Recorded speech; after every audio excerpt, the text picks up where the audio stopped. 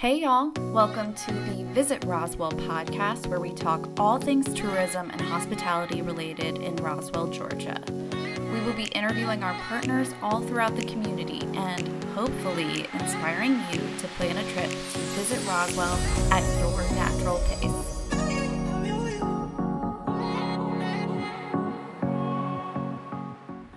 Hello, ladies and gentlemen. This is Andy Williams with Visit Roswell, and welcome back to another episode of Crafting Roswell. And today, we are very excited to have our historic assets manager with Roswell's Recreation, Parks, Historic and Cultural Affairs Department. This is Dina Bush, and I'm not going to steal Dina's thunder. She's going to go into a number of different responsibilities and roles that she has. And very important ones too, to protecting the integrity of our historic assets and what that all means to Roswell. So Dina, it is a pleasure to have you. Welcome on. Thank you so much, Andy. It's a pleasure to be here. Thank you for that introduction. And thank you for doing this podcast. I appreciate you highlighting the historic assets and their role in tourism. You got it. Absolutely. So we're looking forward to talking about a number of different things. And I think our listeners are going to find this to be some pretty robust information that we'll go into and some great updates that are on the way. But before we get into all that, give us a little bit of background on yourself, kind of where you've come from, that really kind of led you into your position as the historic assets manager for the city of Roswell. Sure. Well, I'm a public history professional with 20 years of experience in preservation, museum education, and operations. I hold a master's degree in public history and previously worked for organizations such as West Florida Historic Preservation Trust and the Southern Museum of Civil War and Locomotive History. Now, one of the questions I get all the time is, what exactly is public history? It is simply the practice of history outside of the classroom, the academic classroom, and it encompasses many different fields such as archival work, genealogy, or even preservation. So there's quite a bit to it. The bulk of my early career started in Pensacola, Florida, where I focused on museum education and operations. The organization managed a house museum and museum complex in the downtown area of Pensacola, consisting of around 15 properties and various sites. I really enjoyed that experience because I was able to hone my skills with interpretation and education events during that time. I am a Georgia girl, and I was looking for a chance to relocate back to Georgia. And that's where I took the position with the Southern Museum as Director of Operations, where I was able to focus more on administration and operations overall. Now, what drew me to Roswell and the position of Roswell really was the opportunity to work with historic homes and sites. I really miss that. I miss the physical spaces and the material culture of collections and artifacts within that historic context. You know, there's nothing like being in the original space in which to inform history and in which to engage the public. And what has always fascinated me is observing how people interact with historic sites and structures, and subsequently why they may or may not assign value to their experiences. And it's okay either way because we're all different. I'm always fascinated in that process. Yeah. Yeah. And just open up to that conversation and hear what people think about it. And for me, when I came to interview for the position, it was very clear that Roswell as a community values their historic properties, and I was excited about the opportunity to join that journey and hopefully contribute to their advancement, because I've seen what historic assets can contribute to a community. I love these houses, love the story, and really am enjoying engaging with them. Yeah, and I can speak freely for sure. Dina, you were a gem of a get for Roswell, so we love having you on board. That's for sure. Thank you, I appreciate that. You got it. Well, all right, let's kind of give our listeners the lay of the land with regard to the specific historic assets that you supervise and that the city of Roswell owns, because I think everybody immediately goes to the homes, which are obviously a big portion of it, but you have more responsibility than that. So what does that all look like? Well, that's a very good point, because I would like to say that this position is actually new for the city. I've been in this position for 2 years. and it is a new one for the department. So as you just mentioned, at this time, I certainly supervise and oversee the three 19th century homes that are open to the public on a regular basis. These are the antebellum homes, meaning that they predate the Civil War, being built in the late 1830s and 40s. This is Barrington Hall, Bullock Hall, and Smith Plantation. And these homes are significant because they represent the founding story of Roswell and our beginning history as a city. Beyond that, the obvious as to what you're pointing to, the city just purchased Mimosa Hall and Gardens about 4 years ago, and I am working on its current developments for public use with other stakeholders. But I always like to kind of teasingly say as well that I have a touch point on all things quote unquote historic and help where I can. So this includes the old mill machine shop at Vickery Creek, Doc's Cafe development on Oxbow, the historic cemeteries, and anywhere else where I may be in service. Right. Yep, that's great. Well, kind of shifting gears a little bit, but still in theme with those, let's talk about the actual updates to how the historic assets are structured. Because I know, Dean, I've seen you present on a number of different things, certainly with Doc's Cafe, but also I think the pandemic has really opened up some opportunities to kind of even rethink how tours are given and things of that nature. So has anything changed with regard to how tours are offered within the homes and the assets, and what can visitors now expect to see a little bit differently? Sure, that's a great question. I appreciate you asking it. We have been through quite a bit this past year. COVID, I think, pushed the issue on many things, but it was also a chance for reflection and how we're going to get back into these houses and what shifts or adjustment we may need to make from a customer service standpoint. And our focus this past year continues to be operational enhancements and improvements. One of the biggest changes we incorporated over this past year was the concept of a self-guided cell phone tour option inside the homes, focusing on having an open door policy as much as possible.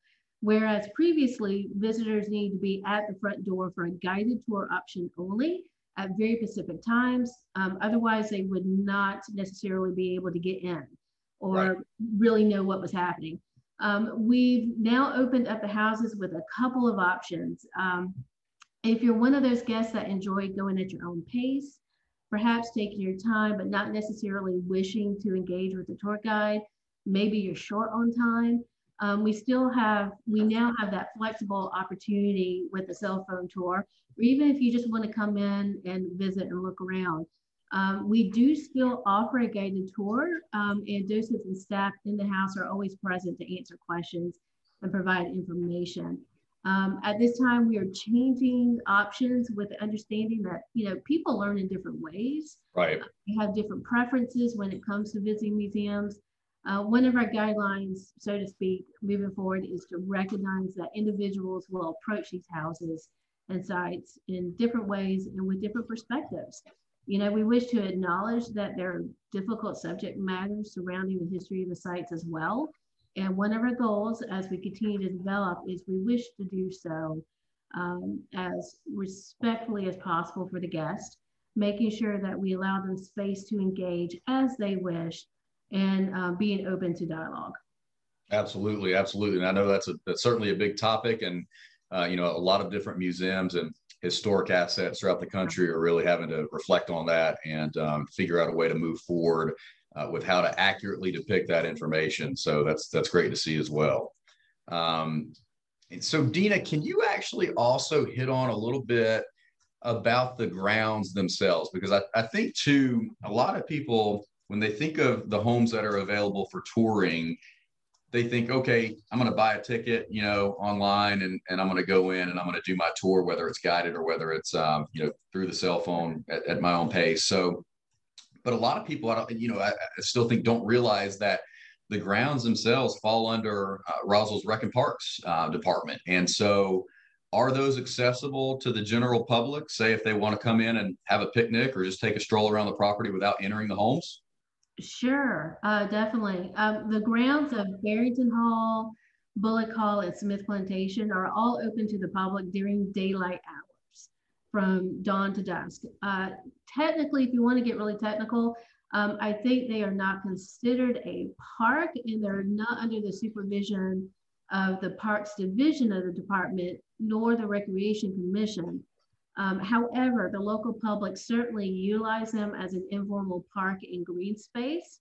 I do foresee that any future development or planning we may do will certainly value the balance of protecting the properties as part of the National Register and as being anchors within the historic district with that public activity in use. I love the fact that the public enjoy the grounds and utilize it for recreational purposes, whether it's to walk their dog or, to your point, bring a picnic blanket and enjoy some lunch, enjoy the gardens. You're more than welcome to do so. I will say this, let me say this. I think that as historic assets, we're very fortunate to operate underneath the broader Recreation, Parks, Historic, and Cultural Affairs Department. I mean, we're talking about a nationally recognized and accredited department that has years of maintenance, development, program, and event experience. And many historic assets throughout the country do not have access to the same resources. And so I think we're very fortunate here in Roswell regarding that matter. And I really do look forward to future development of the grounds for public use and what that may mean. Right, absolutely. Well, and you kind of just hit on a little something, which is a nice little transition into our next question. You talked about the events, and we know Roswell Rec and Parks, Historic and Cultural Affairs does an amazing job with a number of different events and educational opportunities throughout the city. So can you elaborate on the different, for example, exhibits and programs that rotate throughout the homes? Yes, that's a great question, and I'll try to be as brief as possible. Let me preface by saying that as a staff, we are working to bring the 3 individual houses under one operation. This is with the expectation and intent to prepare staff with the knowledge of all the houses across the board to better operate from a customer service standpoint, to tell these stories. And part of that is ongoing development of programs and events. We want to make sure that we're showcasing the strength of each of the properties and provide the diverse programming for the community. So let me share a couple of things that we do have coming up. This summer, Recs and Parks, we're known for our camp series during the summer. We are participating that we will have a kids summer camp July 12th through the 16th called Roswell Frontier House Camp. This camp will explore not only the 3 historic homes, but also the old mill machine shop at Vickery Creek, where we will be learning about the Georgia Gold Rush and discovering water power in the mills. So a little bit of science thrown in there. We also have open hearth cooking demonstrations at Smith Plantation the 2nd and 4th Saturdays of the month. I suggest that you come either midday or early afternoon because cooking on a hearth fire is a long process.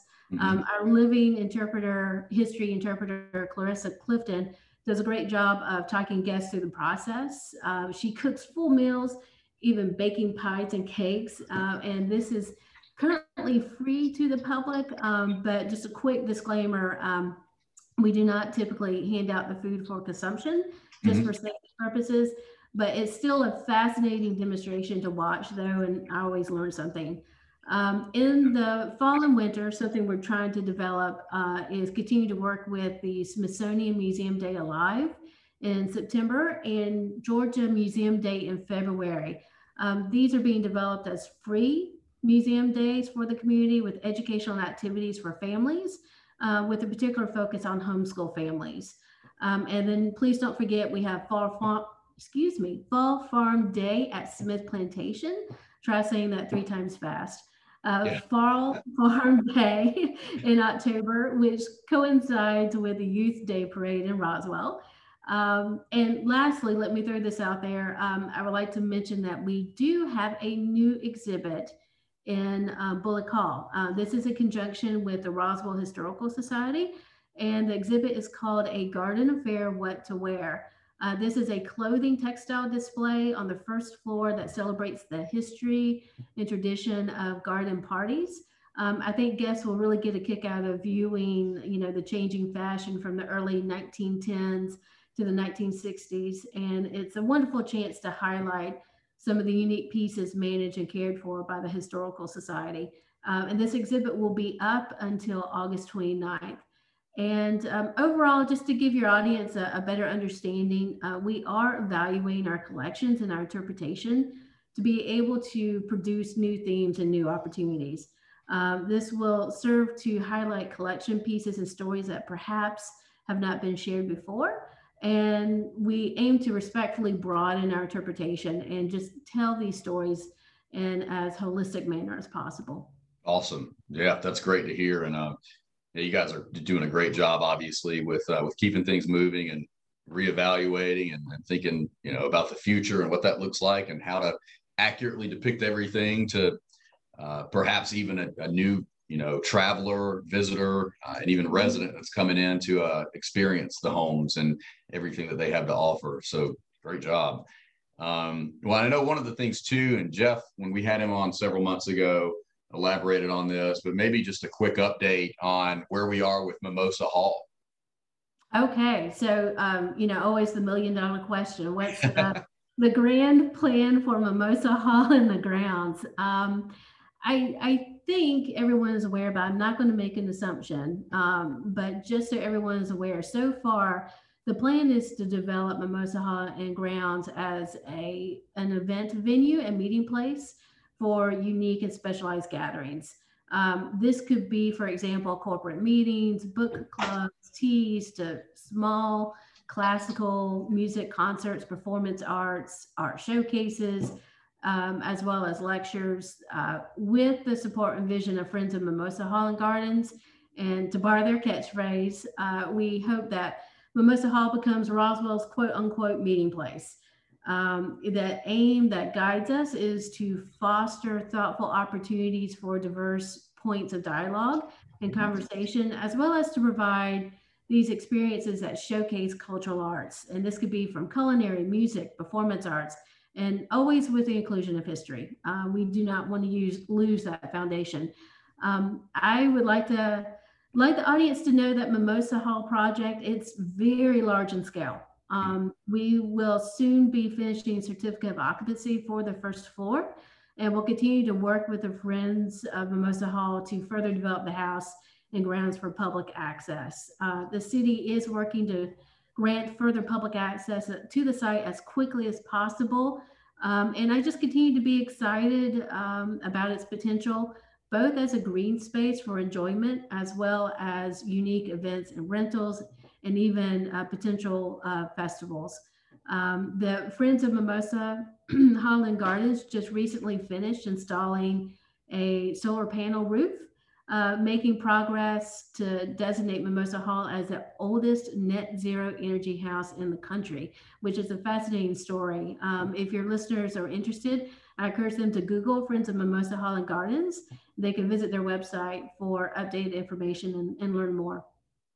Perfect. Yeah, that's a big project and something that obviously we're getting a lot of attention for. So I would encourage our listeners to take a look at that and do a little research and really just kind of take a look at all the steps involved to get to that level. And it's pretty exciting stuff. And of course, on the Visit Roswell side, being able to promote, Mimosa Hall for those meetings and those different opportunities excites us as well.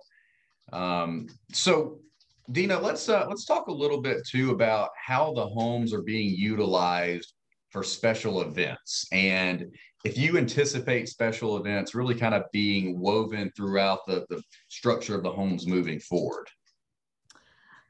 Yes, I absolutely anticipate special events moving forward. I think the Recreation and Parks Department is known for their events, and I look forward to further developing our own to support that initiative. Our next sizable event, now that we're coming out of COVID and I'm quickly trying to pull this together, is actually going to be a July 3rd event at Barrington Hall. This will be a twilight dinner and concert event to take place on the front yard from 5 to 7 p.m. And I am quickly trying to finalize the details for marketing, but this will be a ticketed event, and please stand by for information very soon. Which will be released via social media and also on our website, southerntrilogy.com. I also would just like to say, we traditionally have held Roswell Lavender Festival at Barrington Hall, and I've already mentioned Fall Farm Day at Smith Plantation. Directly before COVID, I was working to start a Roswell Earth Fair Festival to celebrate Earth Day between Mimosa Hall and Bullock Hall. Needless to say, yes, we are looking for ways to develop the grounds and area to better support special events, whether it's our own or even through private companies, private individuals. So in terms of the planning and development, that is certainly part of it. Great, great. Good to know. Good to hear. And of course, Visit Roswell, look forward to partnering with you all and spreading the information about any of those things taking place. Thank you. And y'all do a great job about that, Andy, and wonderful partners. So we really appreciate it. Appreciate that. Absolutely. Well, Dina, you and I also serve on the Mayor's Movie Task Force together. And you know just as well as anybody else that we have seen this massive uptick in film opportunities year over year. And we feel like we're really starting to hit our stride with bringing in, I would say, film productions of all shapes, sizes, budgets, talent levels, you name it. And that obviously we think that's going to continue to grow and to keep its momentum. So are the homes available for filming opportunities? You know, are the other historic assets available? How do you vet film projects and determine what is or isn't a good fit? Sure. Well, the houses are available for filming opportunities, and I am very much working towards supporting a film-ready, film-friendly Roswell. You know, the Visitor Center and your team have done a great job at your research and pulling together the infrastructure and the needs to make this work. And I'm very happy to be part of that process. It is a learning curve. I think one thing that we've learned over the past year or two, that's very much a learning curve. And you know, we're still working on that in terms of the assets. And it's the ability of accommodating various sizes of productions and how that works best for both parties and trying to be as flexible as possible. There are always many questions when it comes to filming on historic sites, because typically, you know, our first priority is to protect the collections and protect the asset. Right. However, I certainly see the value in the industry and am repositioning ourselves to say yes as much as possible. You know, I want to say yes as much as possible, understanding that the profession requires much flexibility for execution and success. So the vetting process usually centers on operational impact and collections protection. You know, what we can do to do that. What do they need access to, and what are their goals for filming? And I'm also sensitive, you know, to the subject matter as well, understanding the background of these houses and what they may represent within a film distribution. So that's just something we always have in the back of the head. But you know, long story short, I am definitely happy to be part of that conversation. I see the value and we are making progress on that. So like I said, yes, we are available for filming opportunities. I want to say yes as much as possible.